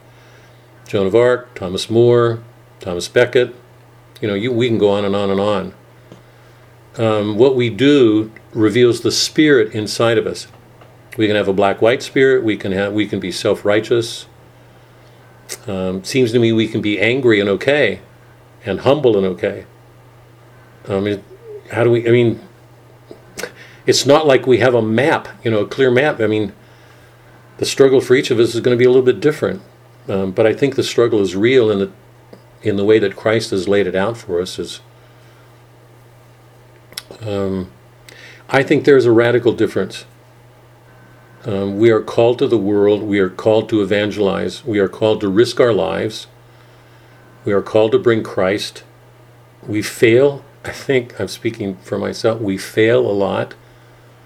It doesn't mean we shouldn't keep trying. As a matter of fact, I sometimes wonder if the wounds that we carry from those struggles aren't a grace, that they're part of our life. That I believe so much in what Chesterton said. If we ever get to a point where we think we're okay and we're home, you've heard me say this lots before, then we may be in more danger than we think. We live in a mystery. Flannery O'Connor's description was under construction. We are always moving, always changing. Once we go to Christ, it's not like everything's settled. It's as if it's only then that things begin, if I can put it that way. But anyway, I'd say at a practical level, the differences are real. If you live by the law and you think you fulfilled it, you're settled. If you happen to believe in a Christian faith that says once you accept Christ, it's done, it's settled. That's not our faith. We are called to bring the law and love together. That involves us an ongoing, it involves us in an ongoing cross. And it should make a difference in our lives at a practical level, in everything we do with each other. We can't hide, we can't run away, we can't go beating people over the head. But we have to struggle to bring Him to everything we do. I love your description, Fred, because when I was listening to the gospel, I was feeling exactly the same thing. Wanting to stand straight. Genuinely wanting to stand and feeling shaking, humbled and frightened and aware of sins. And, I take so seriously what I said. We're called to stand up straight. My own sense is, I'm speaking for me. I don't, I think we're asked to do that even if we're aware that we are overwhelmed by our own sins, terrified by them. And I may be speaking too much for myself right now, but I think I'm sharing your sympathies. Doc, do you have thoughts on any of this? Did you answer your thing the other day where I asked you what's the difference? You said between Jewish and Islam. You said, and then you left it and said, I'm not sure. Do you? No, I think my expectation is just thinking about it. My expectation is that there will be Jews and Muslims in heaven. For sure. Or I believe that. I don't. I mean, I stand with you or cower. Maybe I don't even have the strength to stand with you and Fred, aware of my own. We're both shaking on our knees and going down on our knees as I see us, trying to stand up. And I pray every day that I won't put blameless out of reach. That I won't say, I can never do that. Because that would be to stop trying to be that. Yeah. Do I honestly think I'll ever get there? No. But I can't give myself the excuse of saying, I'll never get there. Yeah. Let me stop.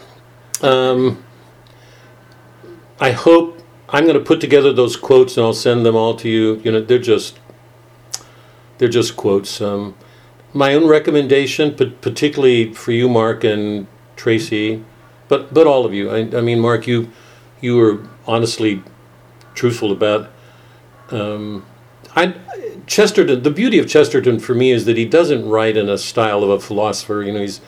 He's a journalist. He's humorous. He's funny. He's witty. He plays with words. But I also think he's got one of the most profound minds of the 20th century, and he shows us how capable reason is of answering disorders. He took on every major disorder and gave us a reason for answering it. How many of us can draw on our sources, the sources of our minds, to answer those things when they come up in daily conversation, to say, you may believe that, but I think there's some problems here. Chesterton, he's and what he says in that chapter on the flag of the world, that we're born into the world before we can criticize it. He makes it so clear that our first response to anything should be gratitude. We should be grateful that we didn't have to be here. I mean, that amazes me sometimes. That any of us is here. We didn't have to be here. Yet we are. You should be grateful for the Democrats. Huh? You should be grateful for the Democrats. So the first response should be gratitude. I can't read Chesterton without feeling this liveliness and this trust in some goodness. I mean, he's looking at a world full of shrinking horrors. He's looking at all these isms that present themselves as liberating man, and he's quite clear that every one of them is not. But he presents it all rationally, convincingly, cheerfully. Just an extraordinary man. I would encourage all of you to reread Chesterton, put him away for a while, come back to him in 6 months or a year, but I firmly believe that whatever difficulties he presented, like any work, read Hamlet the first time. Who can understand Hamlet the first time, really? You have to put the whole thing together. And I've said this repeatedly. Lear, Hamlet, Moby Dick, doesn't matter. The first time we read a work, we can never see it because we can only see it in parts unfolding. It's not till we see the whole thing that we can see it, and then we might realize if we're good that means we really didn't see a lot going on. When we go back and read it the second time, I mean, we read it with different eyes. We see that isolated passages meant so much more than we knew they did because we didn't see the whole. You've read Chesterton. You know, you've seen the whole. You've struggled with some of the difficulties. Pick it up again. 3 months, 6 months, a year. It will offer you so much more on a second reading when you pick it up. So I would just encourage you. He's an extraordinary gift to the world. I have a question. Yeah. This is Julie. You stayed with us, I saw. Concisely give me an answer of the difference if you line up a Christian, a Jew, and a Muslim. And what's the difference? Fred? No, come on, offer an answer. Come on, can you?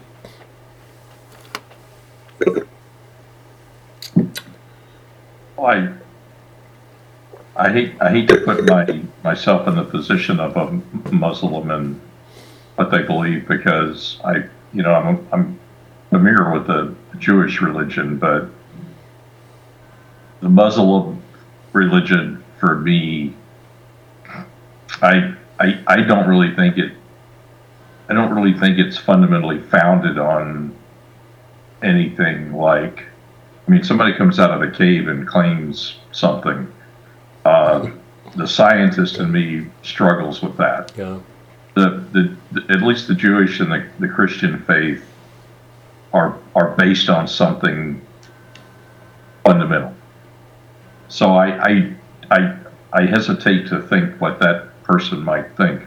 Yeah. But I just believe that from the Jewish and the Christian perspective, I just go back to the Pharisees and the Sadducees.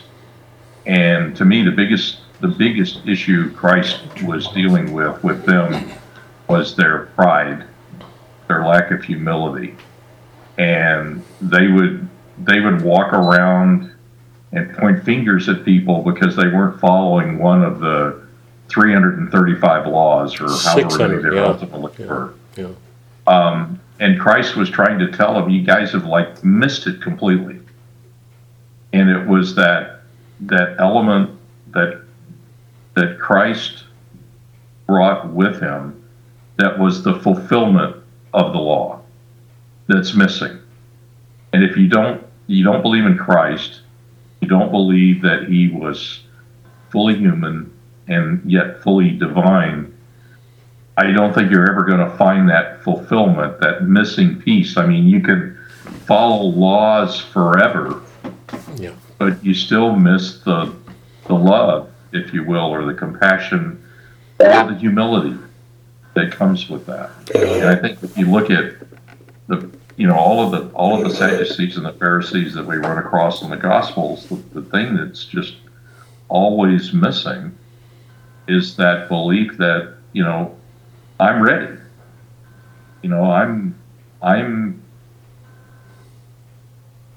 I have fulfilled everything that you have asked me to fulfill. I'm ready to go. And if you look at all the people that Christ kind of gave special effort to, time to, they were people who realized that they're struggling and were looking to that fulfillment that they had not yet achieved. And to me, that's kind of the difference. If you believe in Christ, then there is a longing to be better, a recognition that you're not, and a desire to get, like Suzanne just said, a desire to get from where we are now relative to a still point, a concept that Christ shared with us, a constant effort to get better, knowing that we're going to get better. We're never going to be perfect, but the longer we try and the more we work on it, the better we're gonna get. And if you're not in that mode, I would imagine that the second coming is going to be a real shock. a real shock. And the question I have for you is, okay, so you and I are sitting there trembling on our rickety knees trying to stand up. Is it too late to pray? Never. Well, you got that. Here, I want to take on Julie's. I'm sorry, Fred, if I seem okay. Julie, I want to, because I'm really glad you're here, because I wasn't sure that you're going to be here, but it's a really good question. Let me offer my response to it. Which is only sort of pulling together what everybody's been saying. If you line three of them up, first of all, I believe that what Suzanne said is true, that there are going to be lots of Christians who won't make heaven, and there will be Jews and Islams who will. I mean, I believe that, and I believe it for my faith. That St. Thomas... Sorry? If they don't believe in Christ. Wait, Mark, wait, if you can. Let me try to answer. If you want to jump in, I'll take your question. But right now I'm trying to answer Julie's. Respect that, Mark. Hold on. Line three people up.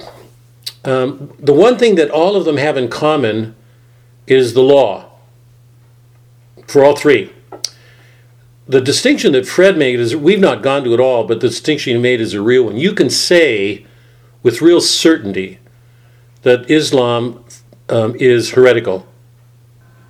I mean, it is a heresy. Even though it bases itself on the law and has its roots in Ishmael, whom God protects, and hold on to that, because God does protect him.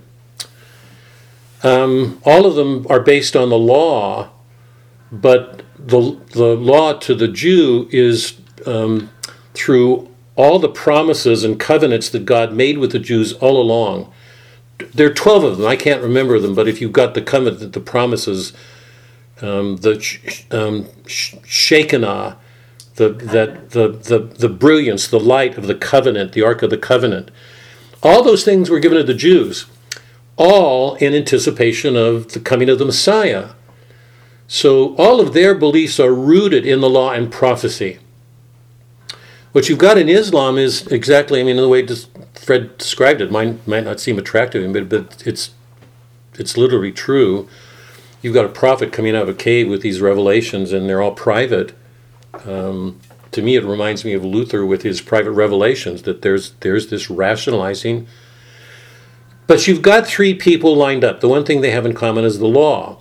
The question is, what's the spirit in which they live that law? There are going to be Islams who live the law. Some of the most gentle people I've ever met in my life are Islamic, because they follow the law so closely. They're just very gentle. But inwardly, the question is, what's going on? We've been wrestling with that over that matter for the last hour. What's the spirit that you bring to the law? What Christ makes clear in the Bible, we see it in the Old Testament as well, is there's a danger because people can become self-righteous and live the law for themselves in pride, in arrogance. The Sadducees do that, the Pharisees, that's what we see. So somebody Islamic can obey the law. The question of how much love he brings to his fulfillment of the law is a harder thing. Our belief is the judgment about that rests in God's hands. We can make this distinction. What it's going to mean for ultimate ends is not in our hands. We've got to live what we've been asked regardless. That's a judgment we can't make. We can certainly make a judgment of that and see the problems that presents. Somebody who's Jewish is going to have the help of the history and prophecies and the whole tradition, customs. The great danger for the Jews, which Christ made clear, was that there's 613 observances. And Christ made clear, when he says when the Pharisees and the Sadducees are accusing him because his disciples are eating. He constantly goes back to the Old Testament and refers to the law of his Father. But the bridegroom is there. So they were becoming self-righteous in a way that was actually against their own laws, not the 600 observances, the Mosaic laws that was given by the Father, by Christ's Father. And we know there's no way he's going to abrogate that. None. That's his Father. He fulfilled them everywhere. So a Jew, somebody who's Jewish, at least has that help in his call to love, to practice mercy. How well does he live it? How well does he do it if we put the three people next to each other? Take somebody who's Christian in the way that we've been describing. The interesting difference is, I thought Fred's description was really good. We not only have the law, we have a God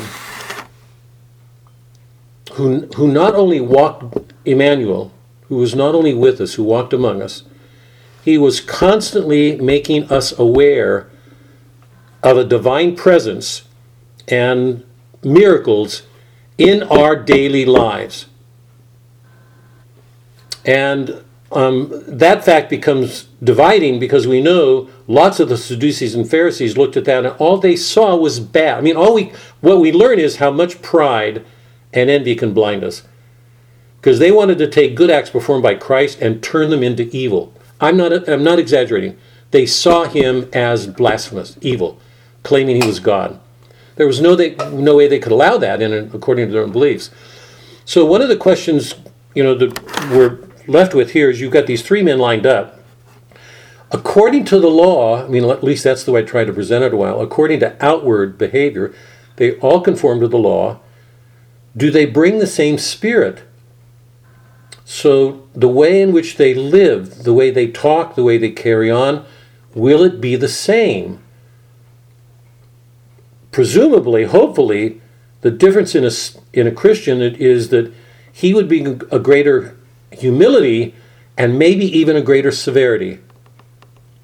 He'd be willing to go to his death living that, which is one of the reasons we've got like somebody like Joan of Arc or the disciples who go into a social occasion who are not concerned about what people are going to think of them. They're not afraid to offend anybody. They're not hysterical. They're not losing it.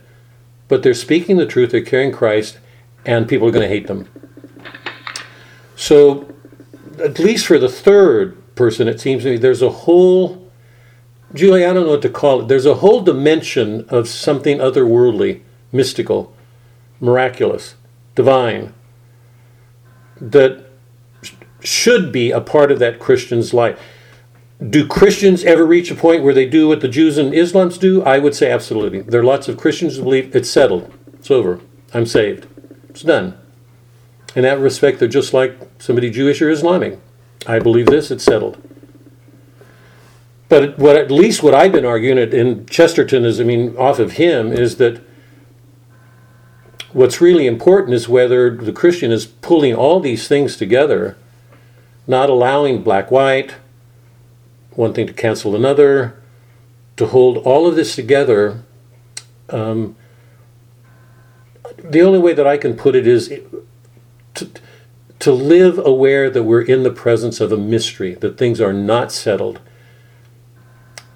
and to make that a part of your life, so that you may have to go into a war and kill somebody. That won't put you at odds with God.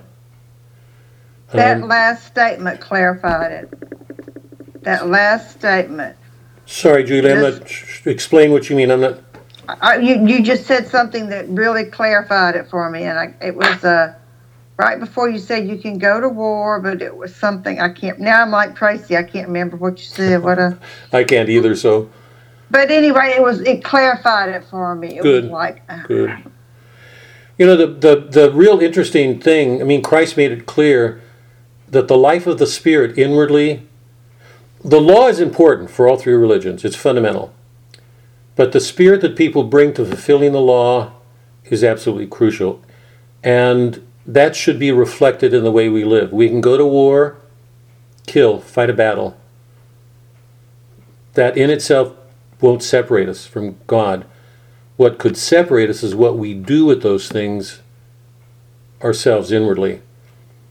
And Christ came to make it clear that what was more important than outward observances of the law was the work of the Spirit in entering into the world that he offered, that nobody else could. It's this whole miraculous order that Christ brought into the world. That's why so many people turned away from him. They would not allow for that. But it's one of the things that we hunger for because it's something we all thirst for, and Christ made it real for us. If I can put it that way. Tracy, last thoughts? No, I've just been thinking. Well, I've just been thinking about what your motivation is for wanting to strive for blamelessness. Yep. And I was thinking about because we have Christ and what He did for us, it gives you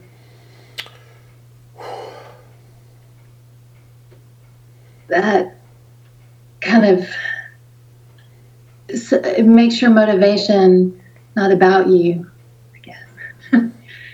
No, it's true. What more it's could true. What it's the least that you could do. Yeah. Too, just we're closing and past, I've got to stop here, but one of the things you could ask is line those three men up and look at the art that they produce. Look at the art of somebody who's Islamic. I mean this really seriously. Look at the art of somebody who's Jewish. When there's a strong iconoclastic anti in the Jewish people, this dread of images, because according to the commandment, you couldn't expose the ark because you couldn't put an image there. To put an image with God is blasphemous.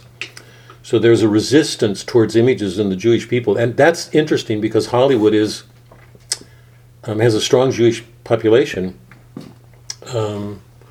But put art next to those three people. Look at the kind of art somebody who's Islamic would produce. What would it say about that person's relationship to God, to nature, to others? Look at the artwork of somebody who's Jewish. What would it say about his relation to God, the world, to others? Look at the art of a Christian and see what that art would say about his relation to God or the world or others. It would be a very different art. Very, very different, because the beliefs are very different. And I'm not saying, sorry, Fred, we started this class with the Iliad. And you know how much I love the Iliad and the Odyssey and the Aeneid. They're pagan. And yet what they show us about our human nature, to me, is extraordinary. Anyway, sorry, Fred, go ahead. Well, I don't want to start a whole lot of discussion because I know it's late, but I think it'll come up in the gospel readings. I just go back to a comment Mark made just a bit ago. And I've been in a lot of discussions with a lot of people of other faiths, and I think one of the big questions that comes up with Christ is, what did he mean when he said, "No one can go to the Father except through me"? And I think that always comes up in the question, well, if you don't believe in Christ, can you really go to heaven? Right. And so it's going to come up in our gospel readings, and I just think it's worth not losing an opportunity to bring up in a discussion. Yeah. Because it is constantly the battle between different religions in terms of, right, can you really get to heaven if you don't believe in Christ? Right. If I can put that a little bit different, he said, nobody comes to me nobody comes to the Father except through me. So one of the questions that has to be asked, and you're right, this is not the time. One of the questions is, what does that mean? Does that mean just belief in him, which is Fred's word there at the end, or through a love like his, even if you're not aware of him? I mean, what does it mean to say, nobody comes to me or the Father except through me? Because he doesn't say, nobody comes to the Father unless you believe in me. He didn't say that. He said, nobody comes to the Father except through me. So if he's the means, the door, the light, and everything else, and he is what he is, the question is, can people live that in cultures outside of Christianity? Can they live it within a Christian world? By the way, I happen to believe that the one country most in need of missionary work right now in the world is America. Yeah. Anyway, wow. I'm glad we did Chesterton. I hope you all go back to him, and we've got to take a deep breath because we're going to go to a place that I've never been before. I mean, I've read the Gospels for ages, but So this is going to be interesting, and I hope we can all do this together. It may rile because people may have different readings of passages, so we're going to have to see how that goes. But anyway, I'm looking forward to it, genuinely looking forward to doing this. I'm going to talk with Father Sojin, and because we're doing Gospels now, not literature, and ask if he will put it in the bulletin. I don't know that he will, because I think there are people who would like to do the Gospel. So if you know of anybody who wants to do the Gospel, invite them. It would be good to see some newcomers. So, Bob? Yeah. There shouldn't be any discussion. There shouldn't be very much, obvious discussion about the Gospels at all, because if we're all Catholic, the Bible is the sole possession of the Church. There is no discussion about what it means. Period. But you know that there. Well, just hold on, Mark. God, what did? No, that's if you believe in the Catholic faith. I know. That's what you believe. Mark, here, just hold on. If you don't, if well, I can, hold you got on. another problem. Mark, here, God bless your soul. Hold on, I have to roll my sleeves up and get another glass of wine. Mark, my dearest friend, and I'm saying that honestly. You know that. Hold on a minute, Mark. St. Thomas and Bonaventure went at each other almost as enemies. They were both Catholic. They held different views. If you read the comment, let's say Jerome, if you read this is the Church Fathers, Mark. Mm-hmm. If you read the Church Fathers' commentaries on the Bible, you see tremendous differences between them. Hold on. Does that mean anything heretical will get in there? Absolutely not. Because we've got a magisterium and we've got an agreement. So we're not going to get readings of the Bible that are contrary to that. But within that, there is tremendous disagreement, tremendous differences, and a spirit of reconciling them, not making it black and white. If you don't believe this, there's tremendous differences. In fact, to go back to what I said earlier about the Trinity, I was so glad that the woman brought it up the way she did, between unity and diversity. It's not one or the other. If you don't hold those two things together, you're lost. It's a little bit like saying the most important thing of the Trinity is unity. It's not. You have to hold the unity, the oneness, and the plurality of persons together. That's a hard thing for our minds. In fact, it's so hard, the majority of the world don't accept it. Islams don't. Jews don't. So there's a great diversity of readings. Does that mean diversity in itself, or the fact that you disagree makes you right? Absolutely no. Because people believe they're right a lot and are not. But does that mean we can't have a conversation and learn from each other? No, it doesn't. Because those differences help. God, if you've read St. Thomas seriously, here's Thomas's method of proceeding. People reduce it to a system. It's not a system. He's the most living thinker I know of. You cannot read a question. Listen, because this is good, Mark. You cannot read a question by St. Thomas that is not put in terms of existence. He's the most existential philosopher who's ever lived. He never, once in his life, not once, asked, what's the nature of something? That's Platonic. That's going to get you to an idea and leave you in your head, Mark. Every question is whether something is so or not. And the only answer you can get to it is either yes or no. St. Thomas never deals with a question without putting a number of questions that seem to be the right answer, and then says, on the contrary. So the very nature of his philosophy is, I don't call it dialogic, tension, questioning. And Thomas would have known. He himself said it. He could not have done the thinking he did. He could not have arrived at the truth he did if he had not learned to engage, not dismiss them, not condemn them, if he hadn't learned to engage with those people who differed from him. They helped him see things he couldn't have seen without them. Take that away from the church will die. That's St. Thomas is the doctor, one of the central doctors of the church. So, if I believed what you said, I would have had no reason for having this class. It's because I don't believe it that we're having this class now, and for which I'm grateful. And you can laugh at me. If you're ever not here, I will miss you. You all have a good week. We'll meet a week from Monday to start Matthew. We'll start with the idea of getting a third of it. I don't know how it's going to go. I have no background in this. I'm not used to teaching it. So all I can say is I hope you guys will be patient with me. Mark, be patient with me, You said please. a week from Monday or next Monday? I thought we were meeting next Monday, but not the Sorry, 13th. a week from today. Okay. Sorry. Thanks for straightening me out. Good night, everybody. Bye, you guys. Good night. Bye.